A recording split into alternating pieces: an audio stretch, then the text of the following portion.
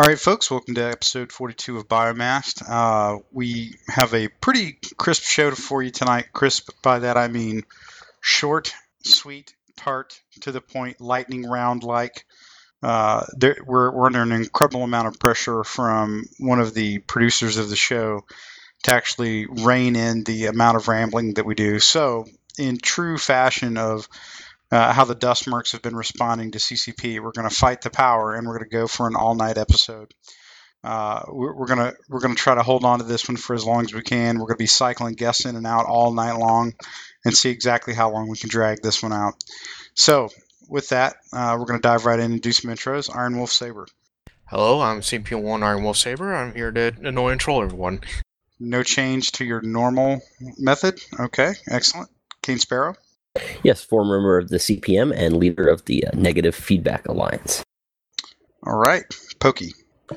Pokey Draven from OSG Planetary Operations and co-host here on Biomast.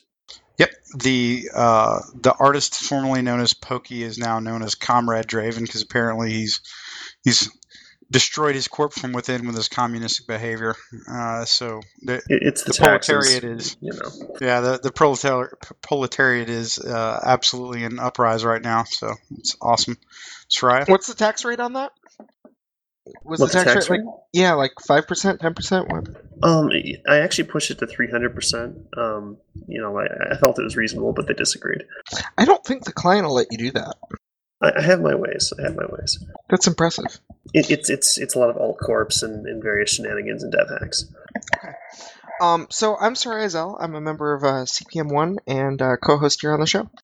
Outstanding. All right, and I'm Jason Larison. I'm also one of the co-hosts on the show, and I fly with Agony Unleashed on the east side, and I'm also a member of OSG Planetary Operations until I attempt to rise up and overthrow Pokey's boot that's on my neck with his incredibly invasive taxes and his diva-like demands on us. So, for the first thing we have, we're gonna tee this up. Soraya Zell was letting us know that he has a very extra special random topic that he was going to bring up randomly throughout this random show. So I thought I would randomly open this up and give him a window of time with which he could bring up his random topic. No, I'm not going to do that. That wouldn't be very random. No, it wouldn't. But it would be incredibly well flowing in your desire to have a short show tonight. Nah. So, anyways, my thing that I did this week, there's no real CPM update this week because there was the Chinese New Year, and so things have been pretty quiet. I did go to a party this weekend, which for a social butterfly such as myself is not a frequent occurrence. I went to a goomp, which is a meet of goons, and there were about 70 goons there. Maybe 60 goons and like 10 people who weren't goons, like myself. I actually met with Cyan, who is one of the CSM members, and I talked to him a bit. So that was cool. That's the only thing the CPM did this week, as far as I know. Well, did you see how many candidates on CSM 10's going to have? 77 candidates, yeah. It's fucking off the hook. I think most of them don't matter. Yeah, and... But when does that start? The 25th is when the vote match is supposed to be up and 24th. Voting? 24th. 24th, and then 25th is when voting opens then? Do you know? I don't know. Maybe. Because that'll be exciting. There's definitely...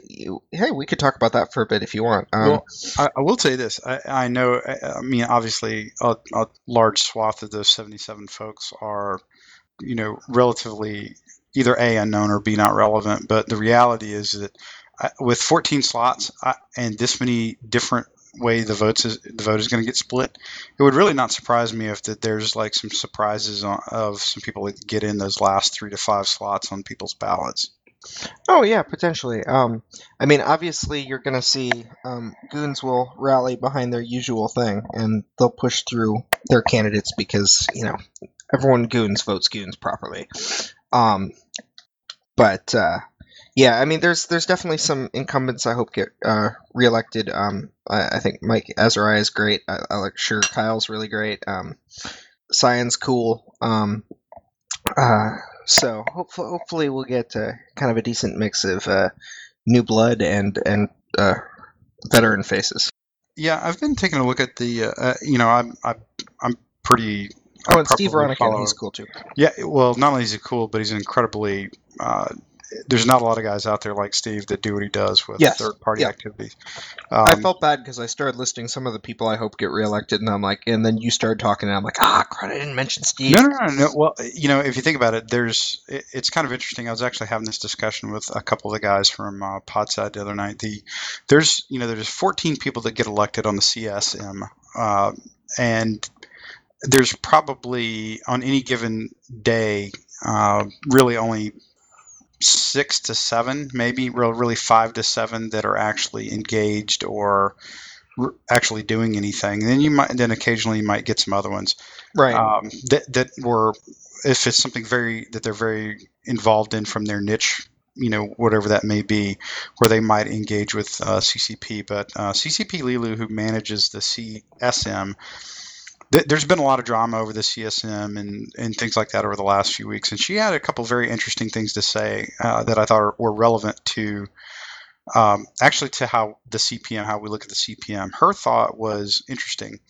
She doesn't view them as like a group entity that performs like a collective function. She sees them more as how they involve themselves individually.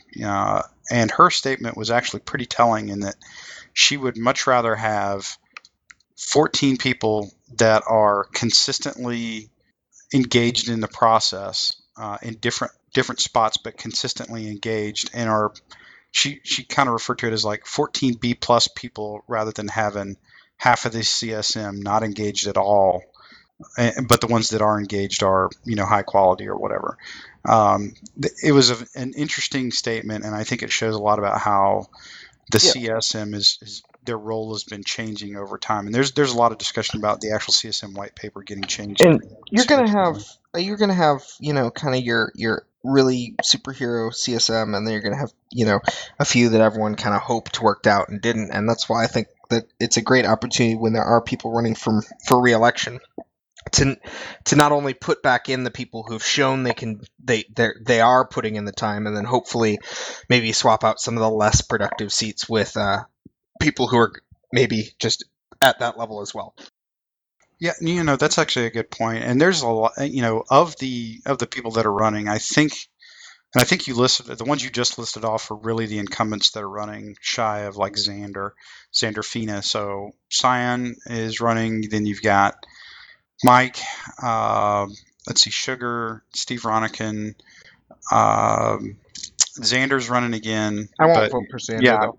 Yeah, I didn't vote for him the first time. I mean, he runs a pretty good podcast and website, but I'm not sure that he's actually what he actually does in the process. And that's really, and then Steve Ronican. So that's 5 out of the 7. I think Gorski Carr is running again. I don't know him very well, but he's real big in Pravi.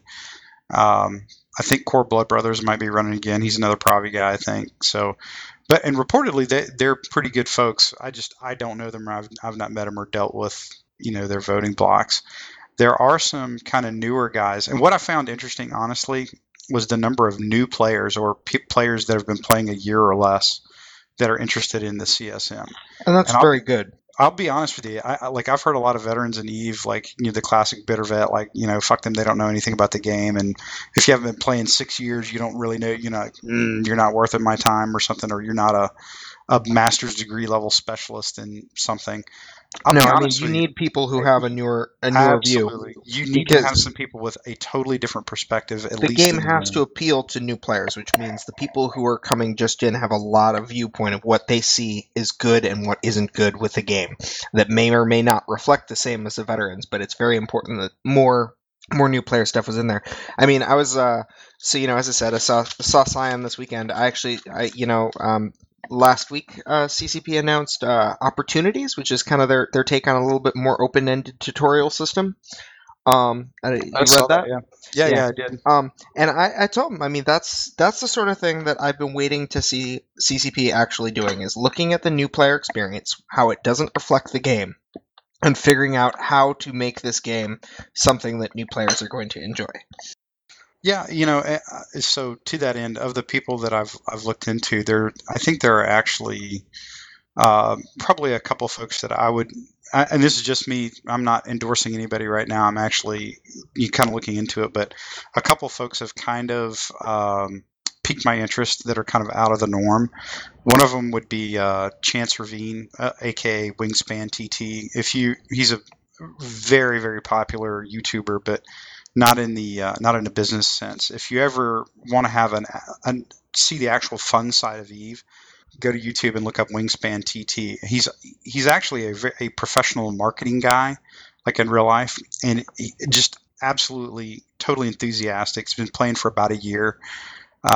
He's a really, really good dude, and he's got a very fresh take on what Eve could be, or how you could sort of increase its general appeal and make it work within the things that actually have set the game apart in a positive way. So I would just offer, folks check him out. He's a pretty interesting guy.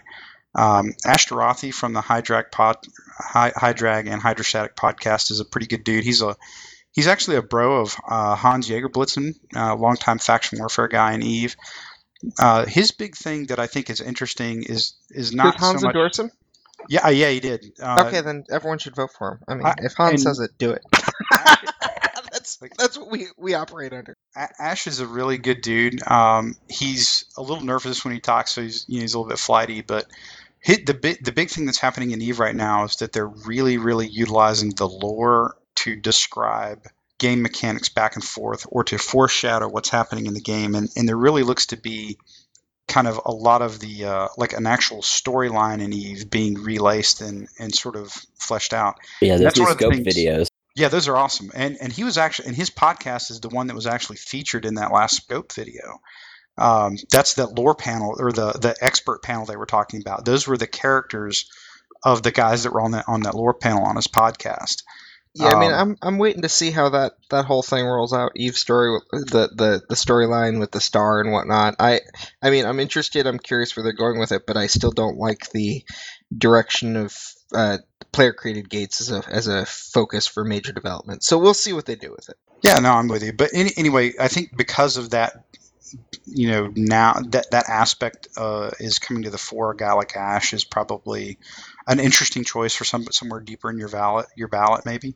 But long story short, there's a lot of you really actually have to pay attention to what's going on if you're an Eve player and you are interested in what the CSM can do for you, which is noticeably different than what the CPM does, in my opinion. But like I said, it's an interesting crossover, and I do recommend people take a look at it. And you'll get to see there's some extremely capable folks that are out there that are looking to put their own personal time into making the game better for the community, or at least for their segment of the community, which I think is a fair statement. So Jason, Mm-hmm. this is a viewpoint I just want to ask you for. I want to get it out there. When you put a toilet paper roll in the bathroom, does it go over or under? Because there's only one right way to do it. Well, I have a bidet, so I'm not really sure how this is going to work out. Volley to you, Sarizel. The correct answer is over. Unless you have a Whatever. cat. Then you can put it under. Well, I certainly don't own a feline, although the closest I've got to that is Cat Merc, who's up in the listening room and he's fallen asleep. We've just kind of gotten used to cats sleeping in the lobby of the channel now. Yeah, that's probably pretty true. So I guess, let's see, before we rift onto the whole CSM thing, where were we at? It's something That was absolutely- it. I mean, Yeah, I think that was it. So that was I guess my random topic in case you were That was curious. it? Ah, Jesus Christ. All right, man. So a couple Told things you it was random. we can dive. Well, actually, I was kind of planning on touching about that. That was sort of in my Eve update list of things to talk about. But The anyway, toilet paper roll? no, not so much. Although okay. I did link a Alright. great video of you at the Ice Swarm meet. Everybody in the Biomass podcast Skype channel, please check it out. I don't want to know. It's awesome. I So- was on video there? Yeah, absolutely you were. So the other component of that that I wanted to kind of touch on a little bit, we've got the 1.1 update for Warlords coming out, I think in April, May, right, Kane? I think you posted that up. I'm just curious, like I when you posted that, I went back and looked at the Trello board. There's a lot of stuff that they're claiming is going to hit in April, or well, I guess April, May. I'm curious how much of that list is actually gonna come true, because there's some big ticket items in there. Yeah, it's definitely a lot of things that'll be game changers, and apologies for the dogs barking in the background. But the thing that's probably most interesting in terms of a game mechanic that could really make a big difference is simple trading, I think. And also the command points thing for PC. That's going to be the first real PC change that we're seeing roll out, is that command point stuff. Yeah, I'm very interested to see how that's going to go down, because I think we're still not really in aftershocks, but people are still trying to sort the war barging out, and however that's going to play into this, I'm very curious to see. Yeah, the lab still continues to produce more officer gear than experimental things, and including officer suits. You have to have the war barge level 5 to get the lab. Yes, that's correct. Okay. And what level is your lab at right now? My lab is currently level 2 because in terms of the cost of component claiming, there's no reason to have it any higher right now. I am at Warbarge level 2, and I finally just today got to upgrade my the factory thing that makes components to level 2. I'm so proud of myself. Yeah. So I'm kind of trying to do the no arm thing. I basically spent like I had some arm that I've had for probably 6 months. You cheated. Well, I did, like when it first came out, because I didn't, and that's what I was. That's like it was literally just the arm that I've had for. I'm slow boating it forever, the old-fashioned way, and that's what I've been doing for a while. I'm not even close to having level 5 war barge yet, not even remotely close. I'm not remotely close to level 2 war barge. Yeah, it's like holy shit. I find this to be a bit aggravating.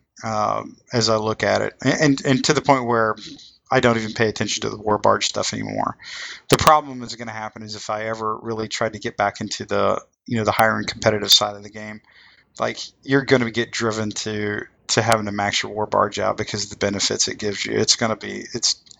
I'm really, really not interested in going down that road, though. I really, really hope that Toddy takes the feedback based on about changing the component factory to active generation from passive generation and actually implements that, because I think that would make the whole situation with the barge way, way, way better. Because, I mean, we definitely get more end-of-match salvage now, but I don't know. The passive stuff is going to be a roadblock to actually components being a tradable thing, and with simple trading coming around the corner, I think war barge components could be potentially a huge boon in terms of players having money. They buy components and then they trade it over to other people for ISK that's been generated in the game, almost in a Plex-like way. Now that would be pretty interesting if it was set up that way. There's a whole lot of second, third order effects you'd have to really kind of look at on that, though. I think as long as it's the ISK generation too is going to get interesting. The command points. One of the things about the command points is the selling of clones, which will bring back wealth generation to districts, which is a huge deal for a lot of people. But I don't know. I think as long as the majority of the ISK being generated in Dust is active generation, I think even if people are buying war barge components for ore and then selling them on a secondary market or through trading, I think that's would actually be healthy for the game, because you have people who have lots of time to grind the ISK, and then you have people who don't have time to grind the ISK. So maybe they already have their war barge out at level 5. That would actually give people who want to get more ISK, they could spend even more ore and all that kind of stuff, Yeah, I could see that. I mean, like I said, it'll be interesting to see if, what happens with 1.1. It would not entirely surprise me if, the infamous bullet versus, new PC drops is slid out of the 1.1. Although it's just a factor of them dealing with, the outlay of the 1.0 drop, and ultimately they're probably going to have some downtime with some of the Chinese holidays. But it'll be interesting to see what they actually come up with. Other thing that's, I think, out of all those things on the 1.1 list that are really interesting, though, is definitely the new game modes item too, which is supposedly the most expensive, thing that they can add, if I recall correctly. One of them, anyways. Well, I guess there's going to be a couple of interesting potential issues too. Is we can have all sorts of new mechanics issues potentially could come up with whatever the game mode is that they go with, and the other thing is that they're also splitting the queue of how many people are queuing up for different games at a time, which can also hit. That's the issue with only having so many people playing the game. Well, yeah. You only have 40 to 100 matches at any given time between all pub, PC, and faction warfare gameplay. That's why the meta level lockout worries me with the whole 1.2 stuff. I really dislike the meta level lockout idea. I've said it before. I'll say it again. I think it defeats the point of having gear in the first place.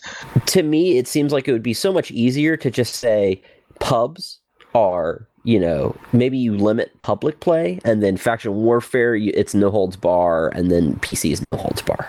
If you're going to do meta level stuff, if you start subdividing public play, I think you're going to run into issues.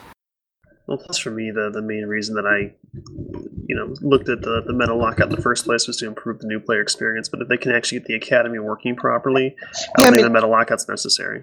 And I'd be okay if they left the academy, maybe if they left the academy longer term, so that maybe you'd keep it, a few months, potentially something like that, and that was meta level restricted. I'd be okay with that. It depends on how. I guess.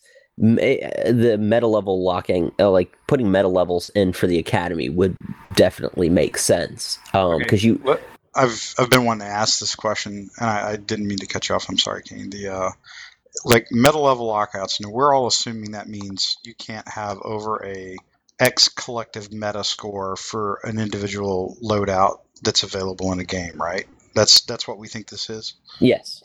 A sum of all of your fitting. So your suit has a meta level number, your modules have meta level numbers, and they all get added together to give you a total meta level for your whole suit. Do vehicles and vehicle modules have meta levels anymore? Yes, I think they do. I'll be interested to see how this works out. I'm not a vehicle hater, but if what you're going to do is tell me I can't bring in I don't know, proto forge guns and proto swarms, that's going to make it real interesting against vehicles. I would assume they'll be adding it anyways. That's the thing. We're still the whole infamous and mysterious and elusive hotfix Echo is still actually supposedly coming soon, according to a Rattati post. At least the details, the narrative was going to be posted soon, as opposed to deployment. I don't know, but that could definitely change things up, because that's going to happen before all this meta level stuff happens, and that's a lot of changes in terms of vehicles apparently coming down the pipe. Yeah, it's just a matter of getting productive feedback out of the player base when working with vehicles, which is extremely hard to do and time consuming. Well, they're being done at least, and we are progressing a little bit, considering that we now got placeholder names for the new solo HAVs and how they're going to name scheme the prototypes in advance. The thing that was so interesting to me about that was actually utilizing ProtoFits, the website ProtoFits. If you haven't used this website, it's a great one. I'm pretty sure it's just protofits.com, if I'm correct. Is that right, guys? I believe so. And putting the theoretical fits... put the theoretical stats on that website is very innovative, because it's almost like a modicum of a test server, just the tiniest bit, where people can go in and play with fittings and see if they can do kind of crazy things.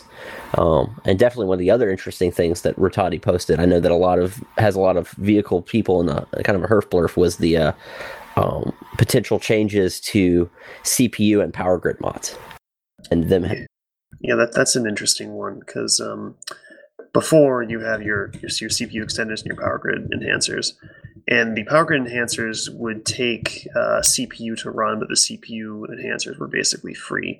So what you could do is on a lot of shield vehicles that you would fill your low slots, which are not being used for shields, and basically push your resources extremely high. And you could fit a lot more stuff in a shield vehicle than you could in an armor vehicle, because obviously you can effectively increase your available resources.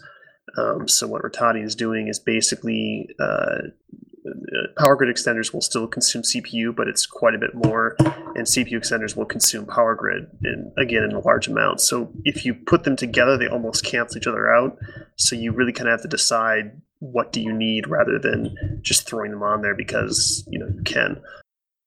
The thing I've always found interesting about it is you are sacrificing a slot for more fitting, but I think it almost makes me wonder if it would have been better at some point in Dust history to have, CPU and power grid actually not share the same rack, of low or high, Yeah, and I don't have an issue with people spending a module slot to increase their resources. The issue is that there are so few decent low slot modules for vehicles that it's pretty much a no-brainer that you put them in there, unless you're fitting armor. But again, on a shield vehicle, if you want to really ramp your shields, your weapon up, you can just fill those with the resource enhancers because the alternatives really aren't that useful to you.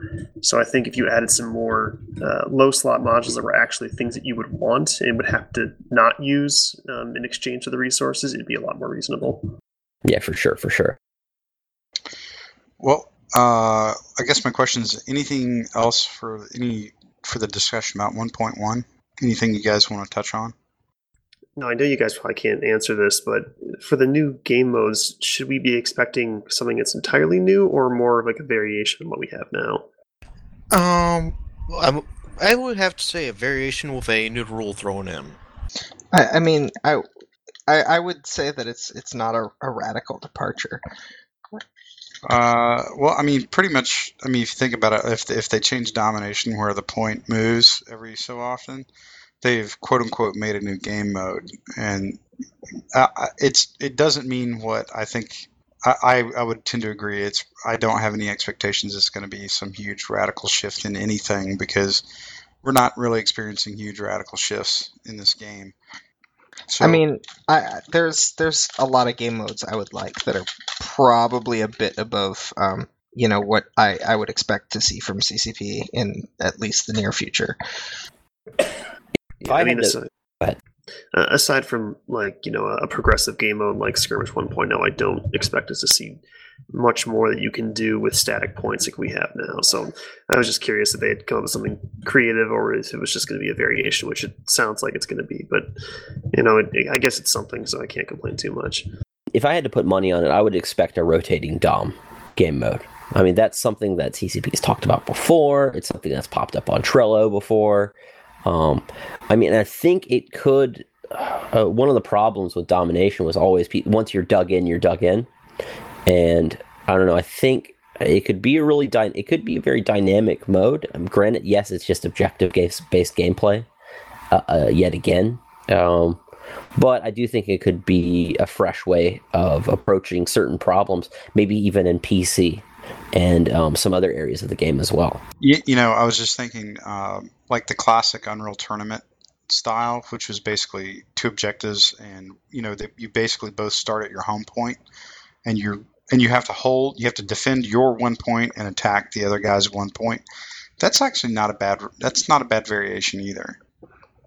I can see the complaints of redlining coming back though. Well, still wish the red line would burn in a fire. The red line is an important game mechanic that can't go away. Huh. If technology allowed, I would like to see it go away. I just don't think it mechanically could go away. I think the way the game is designed, like from a strategy standpoint, I think the red line is critical. Well, there's numerous things you could do to potentially alleviate there being an issue of red line. You could add an if-then condition, if all of your points are taken, you open up alternative spawns on like the edges or the sides of the map, or on the circle. It would be as simple as like a CRU falling from the sky somewhere, like in a different part of the map, then it's pre-blued to you. There's 1,001 ways to overcome it. Ultimately the red line's a somewhat arbitrary thing that they overlap on the game for, in some ways, not a good reason, and also in other ways in very poorly thought out geographic sort of nonsensical ways. So yeah, there's definitely been, as I know some people don't like the train map, the one with the little underground part to it in the center, but I don't know. I think that red line where basically one of the ground spawns is actually not in the red line, and the only red line area that you really have is kind of back where the MCC is, sort of. And That does work pretty well, actually. I'll I give only you have that. one real peeve with the train map, and that's that it seems like it's unnecessarily difficult to get from the bottom, inside where the train goes into, to the top of that. I wish there was like some sort of back stairwell or something. That's like the only thing that makes me sad about that map. I would grant you that I think like along that very back wall, it would be good if there was like a ladder that went all the way to the top to the catwalks. That would actually be not bad. That way it doesn't force you to be on the top of the structure and then jump down into it to get to that one catwalk. That just doesn't make sense. But Yeah. I mean, it's actually not bad. I mean, I think overall that's one of the better. That's a fairly open map. You know, if you think about it, other than that one central point, like that's a pretty But I wide mean, open I'd map, love and those it's a good catwalks one. in the back to just come, have the catwalk extend around to the back there of that. I'm gonna call it a building, cave, whatever, cavern. I don't know. But you have the catwalks come around so that they join together, so it's one catwalk, and then you have a like stairwell where you can actually go in up to the catwalk and all the way up to the roof, right way in the back. That's what I want.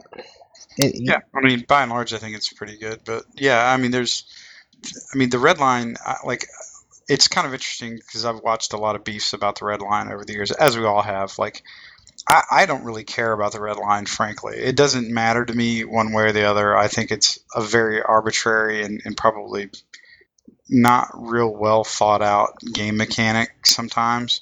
But it's what's in the game. You know, I mean, I got it. And I used to, and when people would beef about having like, rail guns and like turrets in the red line shooting them, I'm like, deal with it. go figure out how to kill it or not get shot by adapt it. or die. Yeah, or you get people like that beef about red line snipers and for the record, which I am not a sniper. I don't have a single SP. I've never used anything more than a militia sniper rifle, but and part of this, I freely admit, is I'm probably influenced by my day job a little bit in this, but you're goddamn right. I would like to have the sniper in the farthest, safest Overwatch position shooting at you where you can't find him and kill him. Like that makes perfect and utter logical sense to me. But somehow, like, people go absolute bananas about that shit in Dust. So I don't know. The red line doesn't matter to me. The general problem is the inability to get that sniper. In real life, there's hundreds of ways to get to that sniper once you find out where he is. Yeah, but it's also a hell of a lot harder to find him. I mean, that's what I'm saying is like you can still get not to the these guy. days. There's a 3-speaker technology out there that would pinpoint a sniper with the first shot. All right, look, Iron Wolf, I'm not going to fence with you about real life shit. If you want to talk about this like after the show, I can. And I think it's probably safe to say I have more practical knowledge of the subject than probably any 7 people playing fucking Dust now. But my point is that you can still deal with redline snipers. I mean, they're not that big of a deal, frankly, and there's very, very few snipers that can ultimately sway a match, and usually it has nothing to do with shooting. It's more along the lines of what they're doing from a reconnaissance standpoint for you. Well, and even that doesn't work in PC very well. It's honestly, because there's no tools for them to do it. They should have a little laser tag option. Or the ability to spot, really, with the sniper rifle. I wouldn't mind that. The ability to what? You cut out a little bit? To spot? So basically, yeah, that's what like in the old, back in closed beta and open beta, if you looked at somebody and highlighted them, everyone could see the highlight, and that went away at some point. Yeah, that's what Iron Wolf was saying, and I think you both guys are spot on. Just having some sort of target painter function for like the sniper rifle, that would be totally legit.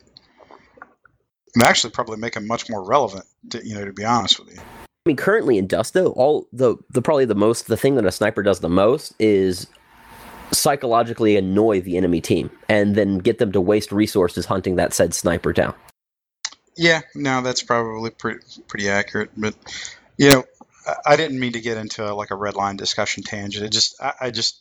I've never really engaged on one of these. I've watched them in the forums a lot. You know, it's just, I guess part of me in the back of my mind is if you just opened up the red line as much as possible, it's just one of those things. It's like, man, this game should be meant for having more than 16 players per side. I can totally see where they were advertising 32 on 32 originally, right? Yes. I mean, I could totally 48 see versus that. 48. Well, yeah. I mean, No, it was 24v24 was the advertising. That's what was on the website. website. Right? That was on the website for like years. Ever. We I mean, finally fixed that. you know, when you get into those kind of numbers, like 24 per side, really 32 per side, you know, you could see that the maps are actually really big, and you could actually use all that space. I actually think the red line is, in a lot of ways, their way of just trying to corral us into a place where you can have content inside the match, and you don't spend 10 minutes like driving around and scanning for people to shoot. That's my opinion. Speaking of maps, though, I just want that MCC map in more rotation, and I want it in Faction Warfare because it's so much fun. It's a lot of fun. I think over time, though, as people get map knowledge of it, we're going to figure out problems for it, which I think is good. We got to figure out the problems for it too, you know, in case they can be fixed, that kind of stuff. But you know, one thing I'll tell you what. One thing I really wish they would have done is, to a degree, I think if you take over a planet in PC, I actually don't like the idea of everybody changing their shit to the cargo hub. You know, I kind of like the idea that you sort of have to deal with whatever's on the planet, and every map is in rotation. I like that. Yes. I mean, the reality is like you're like if you take the game story for its word, we don't have like the resources of most capsuleers where you can just pick up and plop down, you know, PI structures, which is a ginormous investment in, you know, terraforming and infrastructure and workers and stuff like that. We can probably take one over and hold it, but we ain't putting a new one down. So I kind of actually like the idea that, hey, what if you take over a district and it's got Manus Peak? Guess what? You got to fucking fight on Manus Peak forever, unless you don't want that district. No, I think the what Rotati kind of went into is that maybe it's randomized, but what I think would be the compromise between it being a fixed height map or being a random map location, including actually some pub maps that you don't normally see in PC, be in PC. I think what you do is you have every time a district changes ownership, the map changes. And then the map is set. That way, the defenders can defend that map, and then later on, then it changes. Because the thing is, yeah, but I don't want yeah, but the thing is, like, you should not be able to change. No. That's what I'm saying. No. You don't change the whole, because everything's a cargo hub, pretty much. 90% of the maps on the board. Yeah, that's my point. No, like the surface infrastructure in the center, I think could be randomized, and the map, even the height map itself, could be randomized. But it's randomized for each owner, like as you flip it. If it changes ownership, then it's a different location. Because I think one of the things is the defenders get like a reasonable advantage from knowing what the map is going in beforehand. And I think that's reasonable for them to expect that kind of advantage of, like, this is our home territory. We know that this height map is X, you know? Well, you know, I mean, to a degree, I actually like the idea that, like, well, here, okay, I see what you're saying, and I don't disagree with it in spirit. I think my counter proposal to having districts with fixed maps and socket structure is that, hey, I know that Onataken 4 is, you know, the MCC construction facility, because that is what is there in that district, and it's listed in the district title. And then the attacker and the defender both know that, and because you would actually know that. There's no reason that it would not be a surprise to you. And I think I don't really see a big problem with that, because I think if everything was locked to, like, this kind of district has this kind of map in it and that kind of thing, effectively it is randomized, unless all you want to do is take over only the districts with your preferred style of map, which, by the way, would be a valid tactic, but may cause you some problems in other ways. So for, you know, like from a logistics standpoint or something like that. So I actually really like the idea of us being able to take over anything, but changing the structures in the maps. I really think we need to go away from that. I think just to keep it that way. changing the structures in order to get a set benefit is fine, but the structures actually affecting the map on the field isn't necessary. I would agree with that. Yeah, yeah.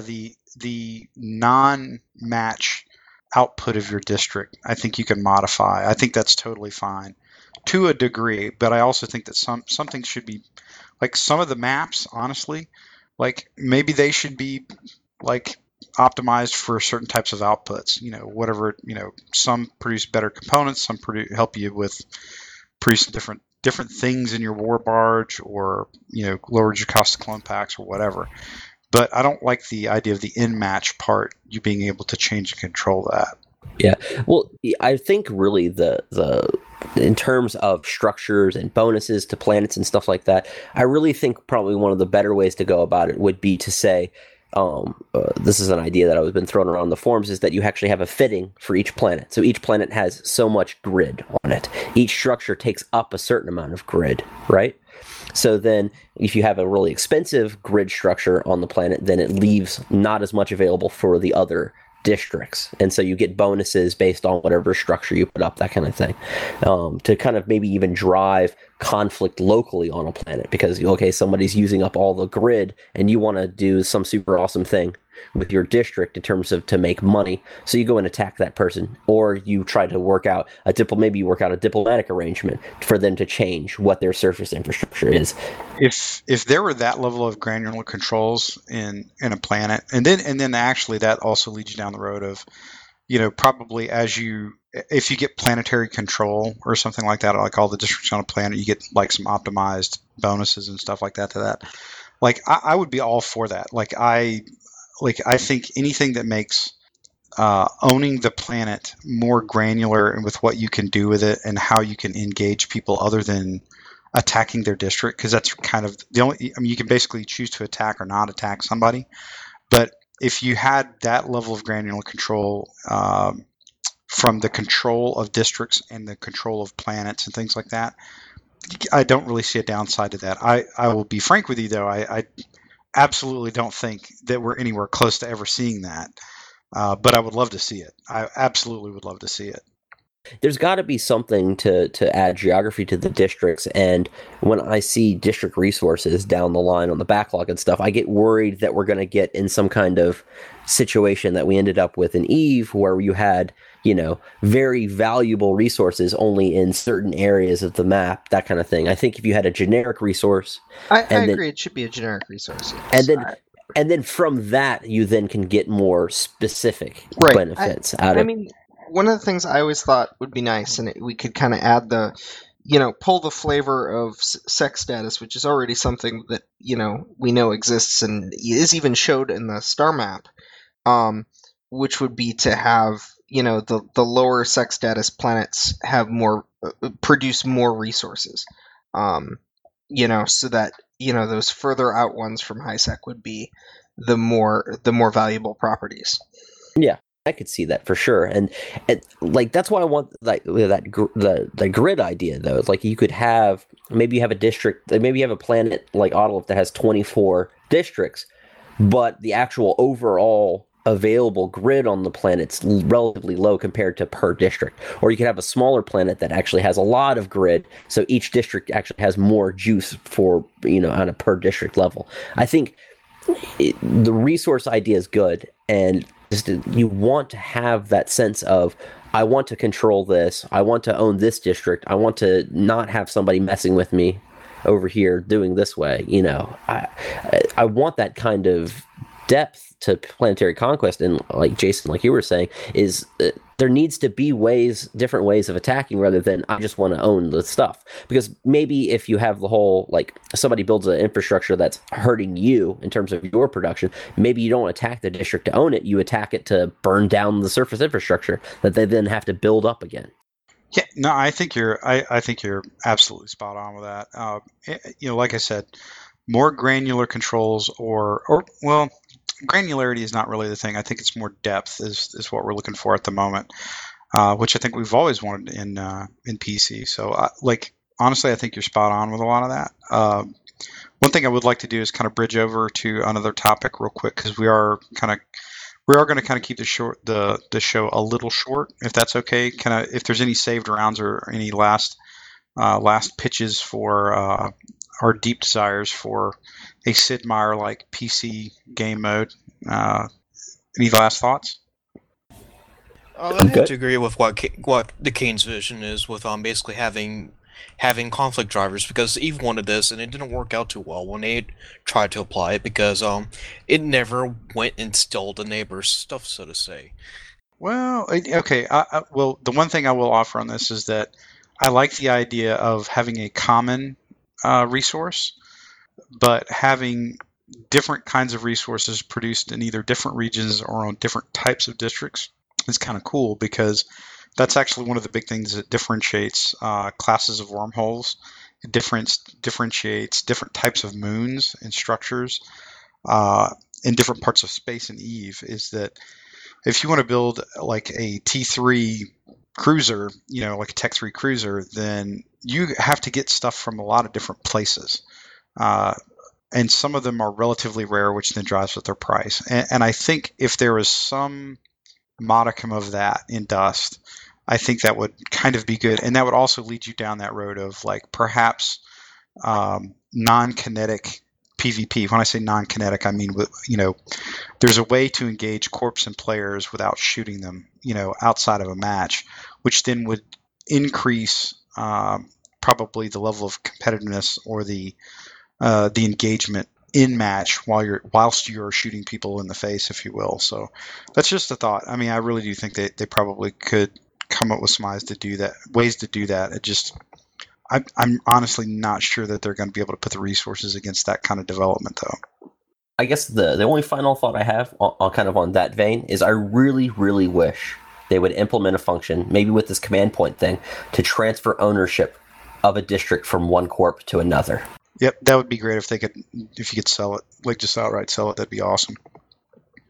I totally agree with that. All right, so we're going to bridge over to our last topic of the night, and this is actually kind of a. I'm going to we're going to do something a little bit new here, and I'm literally taking a page from one of the other. There's another podcast out there. It's an Eve podcast I've mentioned earlier called the Hydrostatic Podcast. So they have a lore segment, and this is probably not going to be something that we're going to do every week by any stretch of the imagination, but there's some cool things going on in Eve that are somewhat connected to Dust that I kind of wanted to talk about very briefly. So if you guys remember, when you watch the original Dust intro, which is also, I think, was a FanFest trailer, like on the PS3.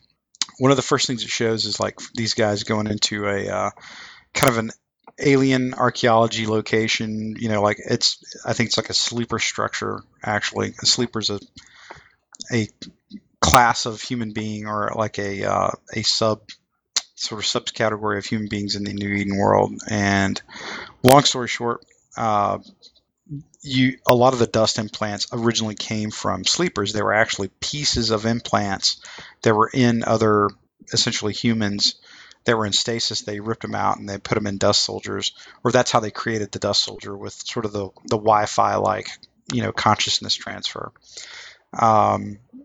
Now that's since in the lore that's since changed a little bit, where basically those implants are produced and they're much more stable than the ones that were actually removed from somebody else's grape and put in yours. And the reason I bring this up is that the Jove and the sleepers, and they're not synonymous. They're not synonymous. They're not the same, but they are much more similar in their race or their racial background. They're actually becoming more prevalent in Eve now, and it's kind of interesting. So what they did, they actually have a faction now called the Drifters that came out in the recent update in Eve, and they're effectively what you would see if you were seeing a sleeper or a Jovian. White-skinned, black scleras for the eyes, like the whites of their eyes are actually black, and heavily augmented. They look kind of, if you imagine like what Pinhead looked like in the old They look Cenobites. They look like Cenobites. They really do. Kind of like the Cenobites, except that no gore or like weird shit pounded into their head. And Jadek Minheim actually made an interesting comment. He's like, I wonder if that's what we look like under our drop suits, because when you look at them, it kind of actually looks sort of like probably like a Galente, or correction, a Caldari drop suit without a helmet. But it's kind of interesting when you look at it. So there's a lot of neat things that's happening, and it ties back because one of the interesting things I find out from my buddies in EVE that are really big lore nuts, a lot of the things that they know about the Jove and the Sleepers came from Templar 1, which was the actual novel, the EVE novel, that talked a lot about Dust. It was actually a Dust book, if you will. And a lot of the lore that came out of originally when Dust was coming out, that's how they learned a lot of the things about the Jove and the Sleepers. These guys are now coming to the fore in EVE. They're an NPC in K-Space, or known space now, and they've got this thing called a Drifter battleship. Holy shit. It's pretty incredible. It basically has a doomsday device on it, so when you shoot at it and you aggress it, one, they're very smart and they will track you down and find you, but these things one-shot carriers. Now, if you're not an EVE player, that may not mean much to you, but if you're an EVE player, that should mean a lot. That's literally like a single burst of your weapon, of the weapon system on the ship. There's like 80k damage, like 80,000 damage per shot for an alpha. It's just insane. And I've actually gotten to see one of these up close this weekend. It was just incredible watching it blaze away at these poor fools that were trying to kill it. So I just wanted to bring that up, that there's some neat things going out there from a lore standpoint in EVE that sort of shed some light on, or not really shed light on, but actually tie back into what we saw a couple of years ago with the lore in Dust and how that was tying in. So that was sort of my nerdgasm for the evening that I just wanted to pitch out, and I was kind of curious if you guys have been paying attention to any of that here on the EVE side lately. I keep an eye. Well, it is fairly interesting. You do bring up a good point. Our combat clones are generic, and they are copies of each other. I mean, if you took all our helmets off, we all look the same, mostly to each other, because the clones are built for efficiency in combat, not looks, like the Capsuleers could afford to do. Yeah, I figured. I kind of figured that there was some kind of like a basic, like Minmatar racial like chassis, or like clone chassis, if you will, that they were using.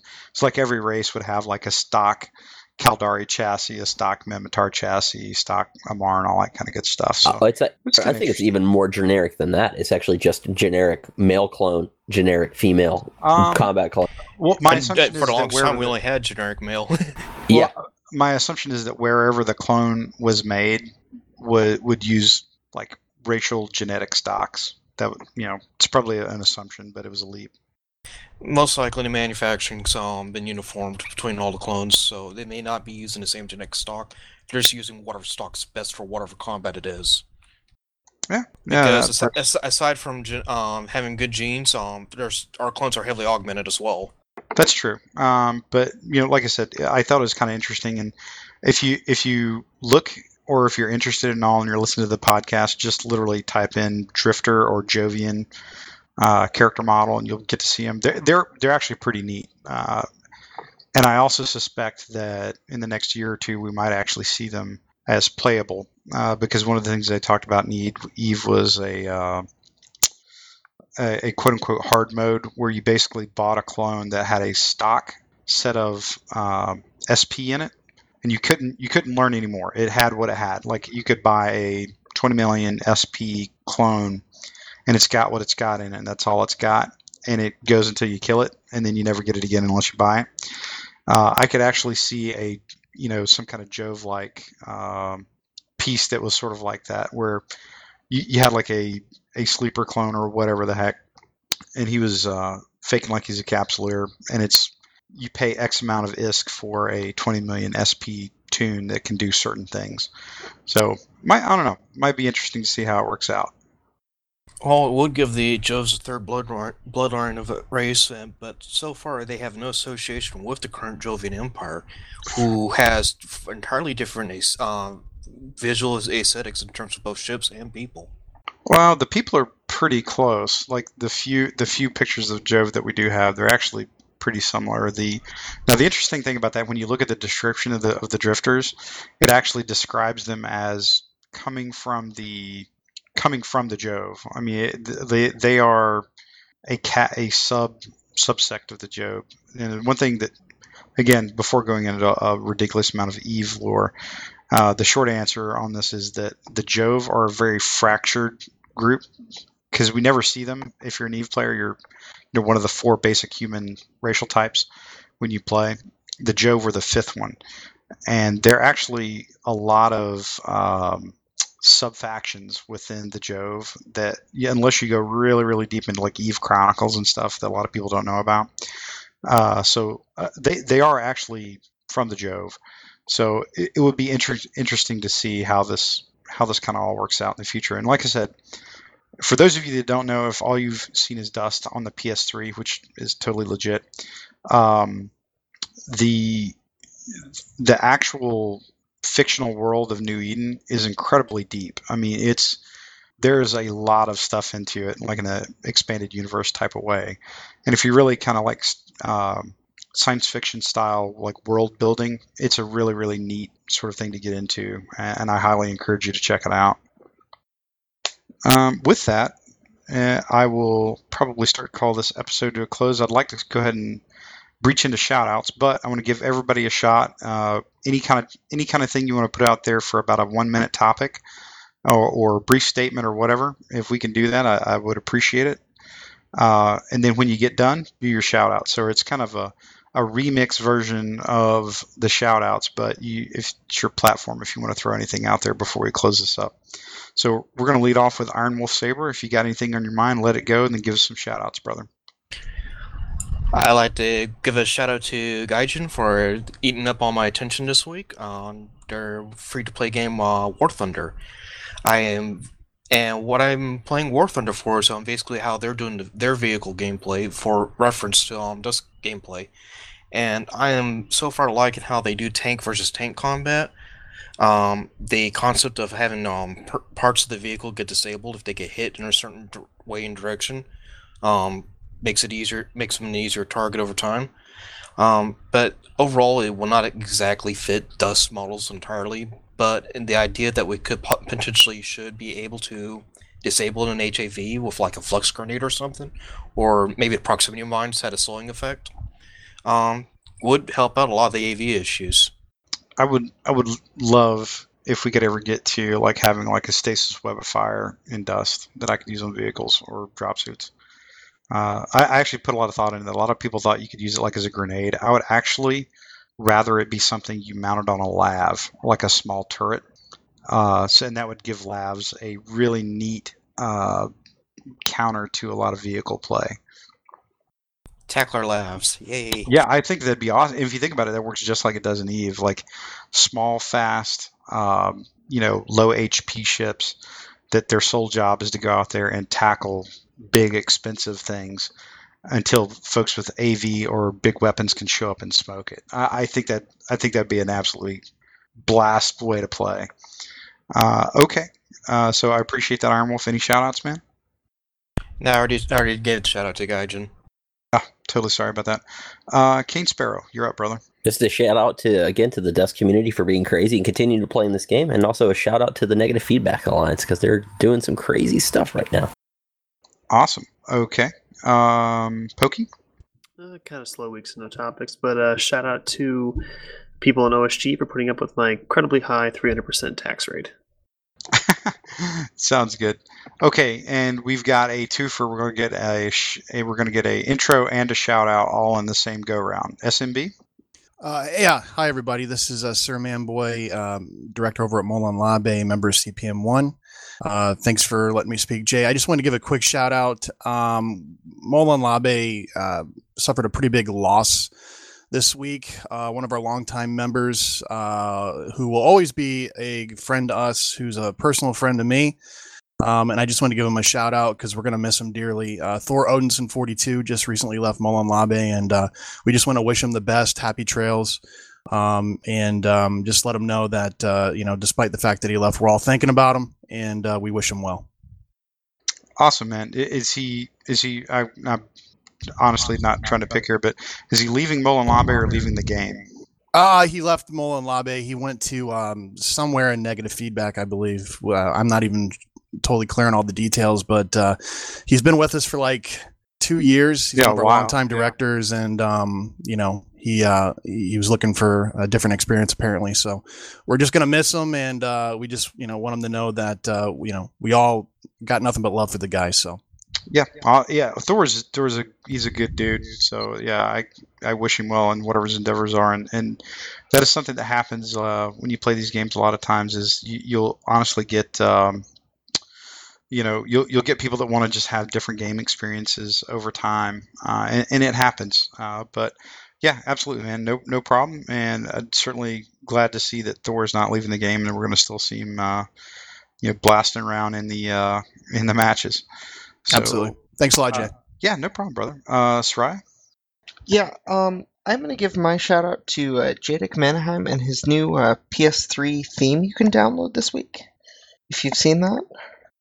I haven't. Where can I find it? Haven't seen that one yet. He's tweeted about it. It is a Lord Rattati theme for your PS3. Oh, jeez. I did see that. That was actually pretty funny, actually. Okay. Soraya, is anything else, man? No, that's all I got for today. Okay. Well, I'm going to keep this one fairly tight. I don't really have a whole lot of shout-outs right now. I'll probably save those for another time, and I do appreciate everybody coming on. I appreciate the fact that we're getting together to do a podcast about a game that probably like a relative handful of people play. I say that relative across the gaming world. But it's pretty cool. It's probably indicative of the style of community and the style of player that's attracted long term to these kind of games. So, on that note, I hope to see you guys all in match, or at least as one of my favorite Dust Media folks says, in a reticle near you. Shout out to Booker. On that note, we're going to close episode 42. And again, we appreciate your patronage, and please keep the comments coming. Twitter, email, biomass.net, in-game, whatever. Let us know what you want to talk about. Let us know what you think. And again, we appreciate you guys listening and downloading us. Thanks, guys. Good night.